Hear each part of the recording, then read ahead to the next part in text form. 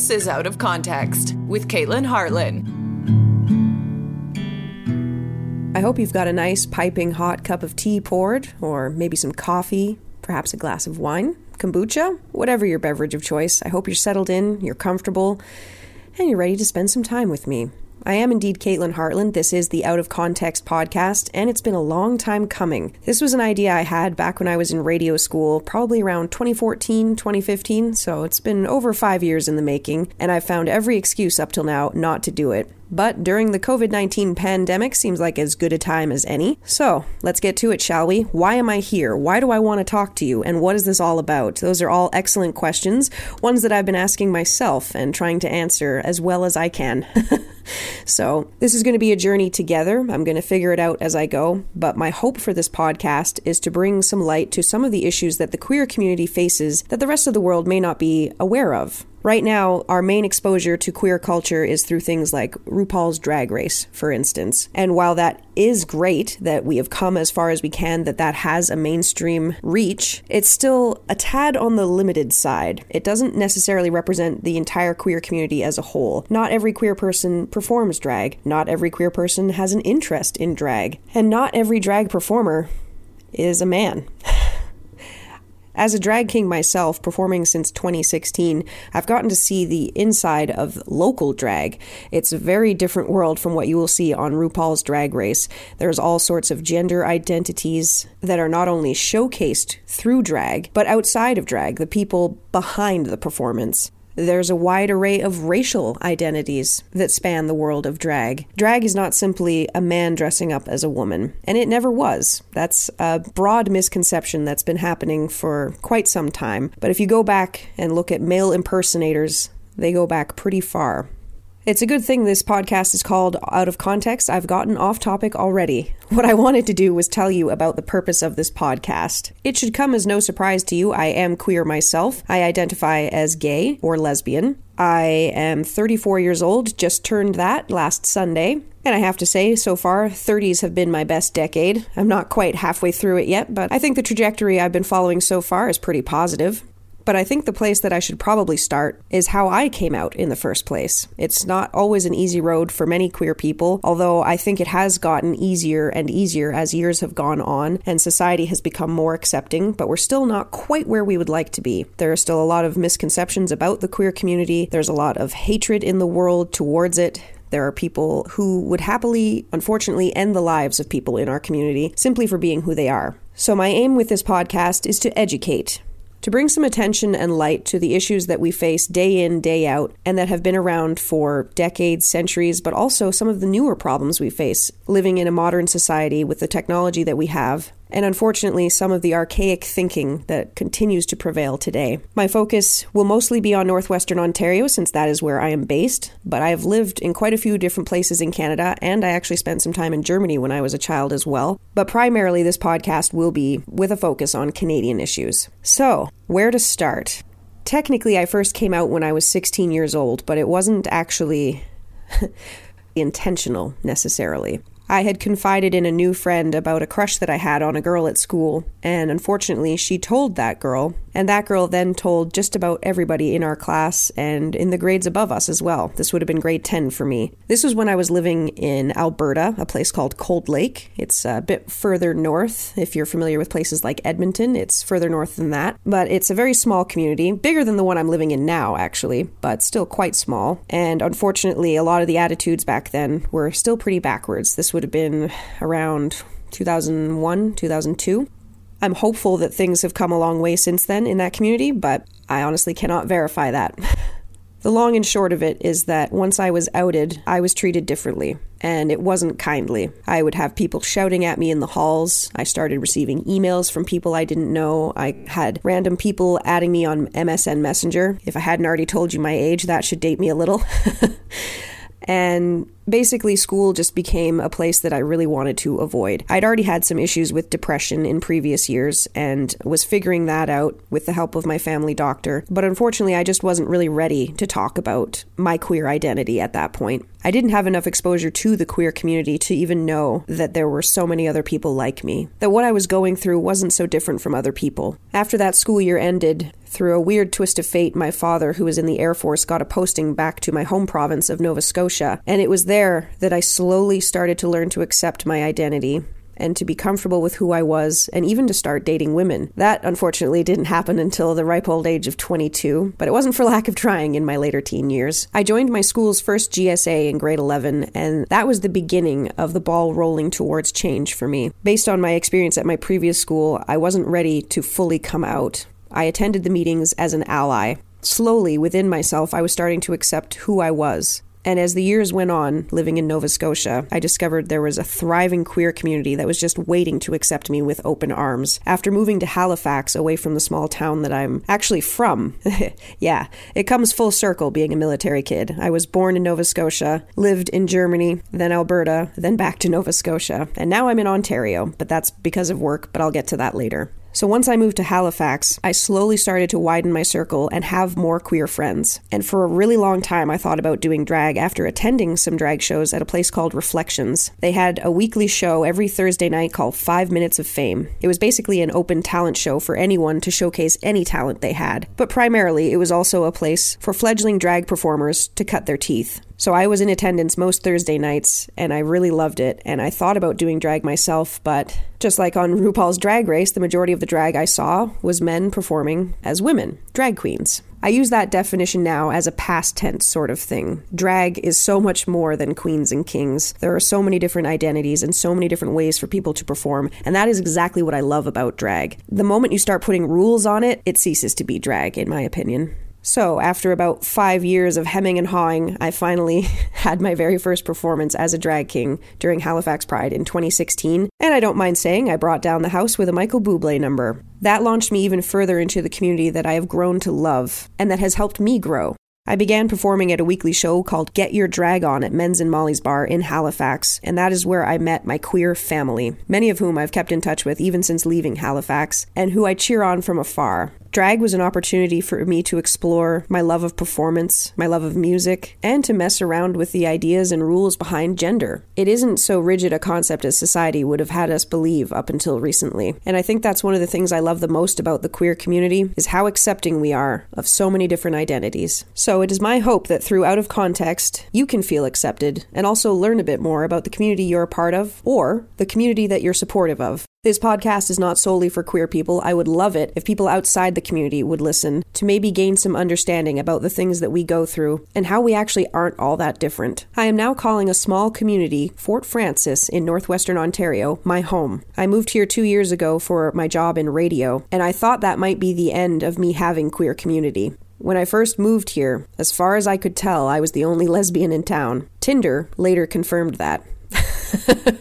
But as time has gone on, I've found community through volunteering with organizations like Borderland Pride. It was founded in 2018 by Doug Judson and his partner Peter Howie. They had their very first Pride events in July of 2018. I moved here in April, and I was immediately accepted into the group of people who have worked tirelessly since to ensure that the community has a wide variety of Pride events, including drag shows. Perhaps one of the coolest things about Borderland Pride that we've been able to accomplish is our Passport to Pride March. As far as we know, it's the only one in the world that crosses an international border. Fort Frances sits on the border to Minnesota, and its sister town, International Falls, took part in Borderland Pride as well. The Passport to Pride March started on the International Falls side, going over the bridge of Rainy River into Fort Frances. And yes, everyone did individually go through customs and show their passports. The first year we had an attendance of, I think, around 250, and last year it was nearing 300, if not more. I'm not 100% on the figures, but it's impressive to see that many people walking across a bridge, emblazoned with rainbows and waving flags, noisemakers. It fills me with, well, pride every single time. This would have been my third year with Borderland Pride, but things are a little uncertain right now due to the COVID-19 pandemic, so we're going to see how things go. As of recording, it's the first week of April, and there's a fair amount of uncertainty surrounding a lot of events in the coming months. Last year, for our Passport to Pride March, though, we had our very first Grand Marshal, Trevor Bonneau. He's a silver medalist from the World Mixed Curling Championship in Switzerland in 2017, and he proudly wore the Grand Marshal sash and walked from International Falls to Fort Frances waving a flag with his whole family there to support him, and he gave a lovely speech as well. I've been the MC for the last several years running, and it's been an honor and a privilege to be able to do that. In response to some of the feedback that we've been getting from attendees of Borderland Pride the last couple of years, we decided to introduce a new social group this year. It got started as a way to keep the queer community connected in between Pride. The planning for the first LGBTQ2 social group in Fort Frances was started at the beginning of this year. So far, we've had 2 meetings with plans to have monthly meetings. Unfortunately, for the time being, we've had to suspend them again due to concerns around the COVID-19 pandemic, but hopefully we'll be able to pick it back up later this year. The first couple meetings were very fruitful. I was honestly overcome with emotion at the first meeting. I was impressed by the turnout because it wasn't just members of the queer community. Quite a few people showed up as allies, and that is something that we strive to really shine a light on, because I think oftentimes people who are outside of the queer community feel as though they maybe don't have a place at the table. They don't want to take away from people who need the support, and they don't want to say the wrong thing. And while that is admirable, I urge you to let go of those notions. Getting involved with the queer community is the way to learn about it. And if you have someone who is queer in your life, be it family, friends, whatever, that is a great way to support them. If you show an interest and you educate yourself, that means the world to them. I can't tell you how happy it made me to have all 3 of my nieces present at Halifax Pride in 2016. My brother and his wife brought them out, and they were super stoked about having rainbow tattoos put on them and painting their faces and their arms. And who doesn't love a good parade, right? But back to the social group. It's a collaboration between community members, Borderland Pride, the United Native Friendship Center, and Fort Frances Public Library. The UNFC and Fort Frances Library have been great resources up until this point. They've been very vocal and very helpful in planning for Pride events and being facilities to host events at as well, and just generally being super supportive. The meetings are open to anybody. Ages range from high school to, well, we'll say senior. It was began in an effort to provide meaningful connections, support, and networking opportunities within our community to LGBTQ2 identifying or questioning members, and of course, the allies who love us. And it's meant to be a safe and respectful social environment. We also have a private online forum for the community members, and we will be hosting events and meetings to help build our queer and ally community, again, after the precautions have been lifted. Our first meeting, we set out some ground rules. We all collaborated on it, and I think it was a very valuable thing to have done, because when you start a group like this, just telling people what to do doesn't always go over well. But if you get input from everyone who's involved, it's going to go a lot better, because then everyone feels like they have a voice and concerns can be addressed before they become issues. For our second meeting, we had a chat with the vice president of PFLAG here in Ontario. At the first meeting, we had an ally in attendance who spoke up about her need and her want to support her daughter, who had recently come out to her as trans. So she wanted to find a place where she could educate herself and support her daughter better. So we reached out to PFLAG to talk to them about how we would go about starting a chapter of our own, or if that's something we should even do. It was a very interesting talk, and I'm looking forward to seeing what we do with it once we are able to meet again. Now, I've talked a lot about Borderland Pride so far, and that is because it's the organization in this area with which I am most familiar, but there are actually a host of organizations throughout the Northwestern Ontario region, and I've been thoroughly impressed that there is such a queer presence in a place like this. When I first moved to Fort Frances, I felt very isolated because, geographically, this is a very isolated place. We are 4 hours from the nearest city in any direction, and we also have the unique experience of being right on the border to the US, not something a lot of towns can claim, but many surrounding towns and areas have their own pride organizations, including arguably the largest in Thunder Bay, Thunder Pride. But a little further north of us, in Dryden and Kenora, there is Rainbow Alliance Dryden and Kenora Pride. Rainbow Alliance Dryden was founded in 2017 and features a host of events each year, including drag shows. I actually got to attend one last year. It was called Dragged to Dryden, and it featured performers from Thunder Bay, all part of Fantasy House Performance Group. And man, did they put on a show. I don't think I've ever seen a drag queen perform to both Disturbed and Richard Cheese within one number, but Amber Ale managed it. If you don't follow her on Instagram already, go do yourself a favor. She is incredible. Kenora Pride was founded in 2015 as an initiative of LGBTQ2S youth, and it's 100% volunteer run and always growing. They identify it as a celebration of the diversity of Kenora's lesbian, gay, bisexual, transgender, intersex, asexual, and two-spirit community. Thunder Pride is, I believe, the oldest organization in the region in that it was founded in 2011 and has since become incorporated and is a member of Thunder Bay's Chamber of Commerce. They also represented Northwestern Ontario at Fierté Canada Pride's annual general meeting this year. It was held in Regina in February of 2020. Next year, it's going to be in Thunder Bay, and I hope against hope that I will be able to attend. It'll be really interesting to see how other small prides from around the country manage to pull things off every year. And when I was discussing the first episode of this podcast with my girlfriend and told her about the topics I would be covering, she pointed out there were a couple of prides that I had missed because I didn't know about them.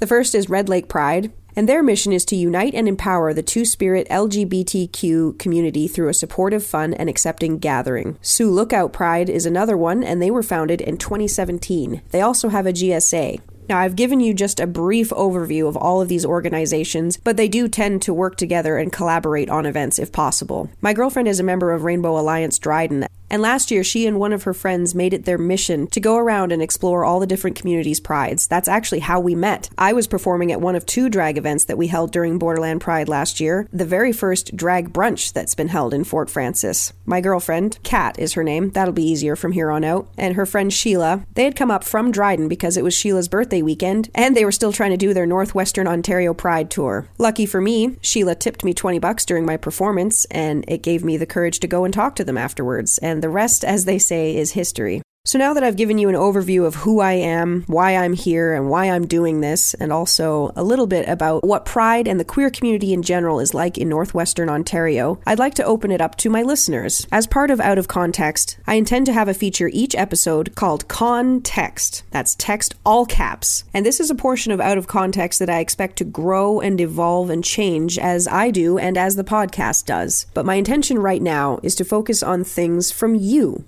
If you have a joke to tell me, a story, perhaps how you came out, one of your favorite Pride experiences, if you've got information on resources in your community that you can share, anything and everything as long as it somehow relates to the queer community. That's what I'm looking for. I put a call out on my own personal Instagram page just for the first episode. But from this point forward, Out of Context will have its own Instagram page, and that's where you'll be able to find me. So, for the first ever Context, this one came from one of my girlfriend's best friends for many, many years now. Her name is Kachina, and Kachina's a bit of a bookworm, so no surprise, her suggestion was some links to some great literature. She gave me a couple of links for websites, and I will have them up on the Instagram page for you to find easily. The first one, Kachina says, is a great resource to find queer books in all genres, and it's run and curated by author and blogger Dahlia Adler. The address is lgbtqreads.com, and that is, of course, reads like reading a book, not like reeds in a marsh. The second link Kachina gave me is a book review site, and it's Canadian. You can search by genre, representation, and recommendations, so there's a variety of ways for you to consume your queer literature. This one is called...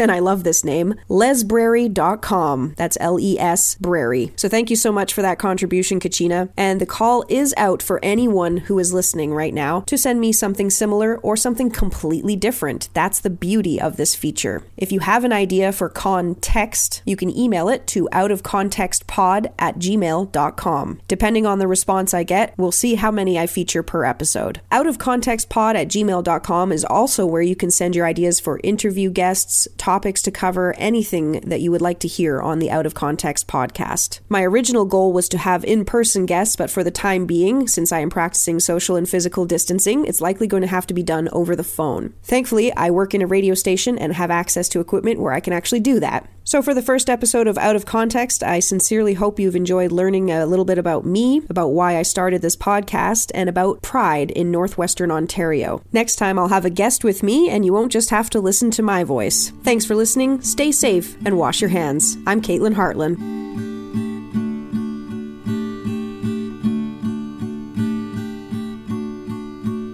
Out of Context with Caitlin Hartland.